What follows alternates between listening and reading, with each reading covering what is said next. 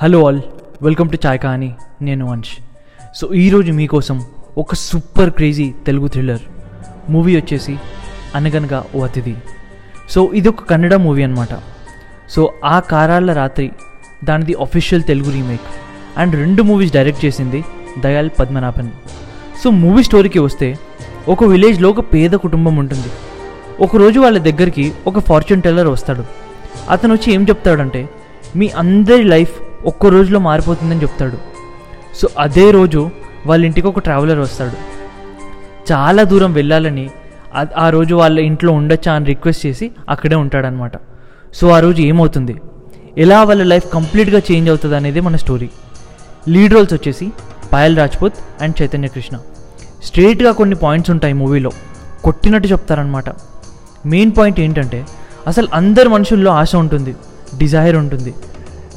For example డబ్బు కానీ, sexuality కానీ, పవర్ కానీ, ఇలా చాలా ఉంటాయి. అదే ఆశ ఒక చిన్న అగ్ని నుండి సముద్రమంతా జ్వాలగా మారితే ఎలా ఉంటుంది, వాళ్ళ ఆశ వాళ్ళని చంపేస్తే ఎలా ఉంటుందో అనేది ఈ మూవీలో చూపిస్తారు.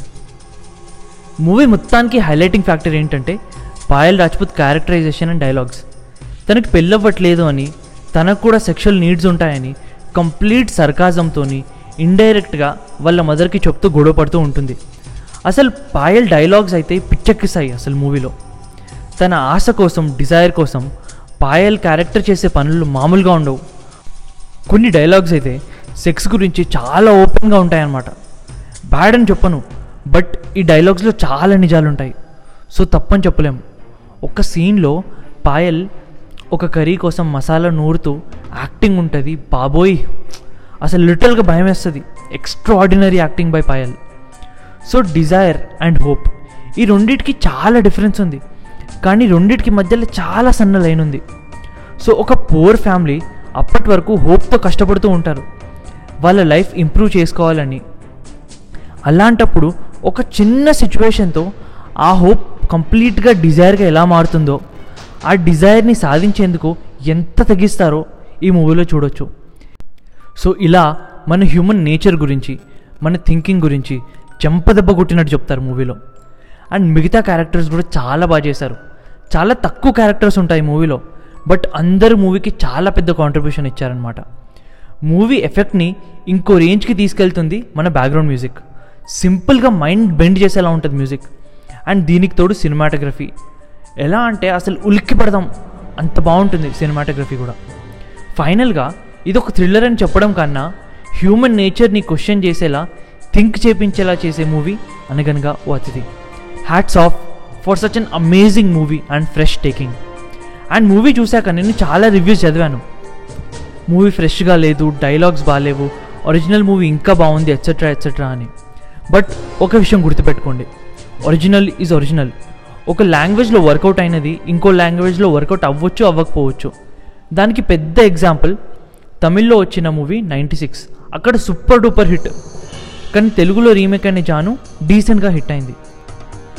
బట్ ఇదంతా పక్కన పెట్టేస్తే అనగనగా ఓ అతిథి ఒక ఎక్స్ట్రాఆర్డినరీ మూవీ.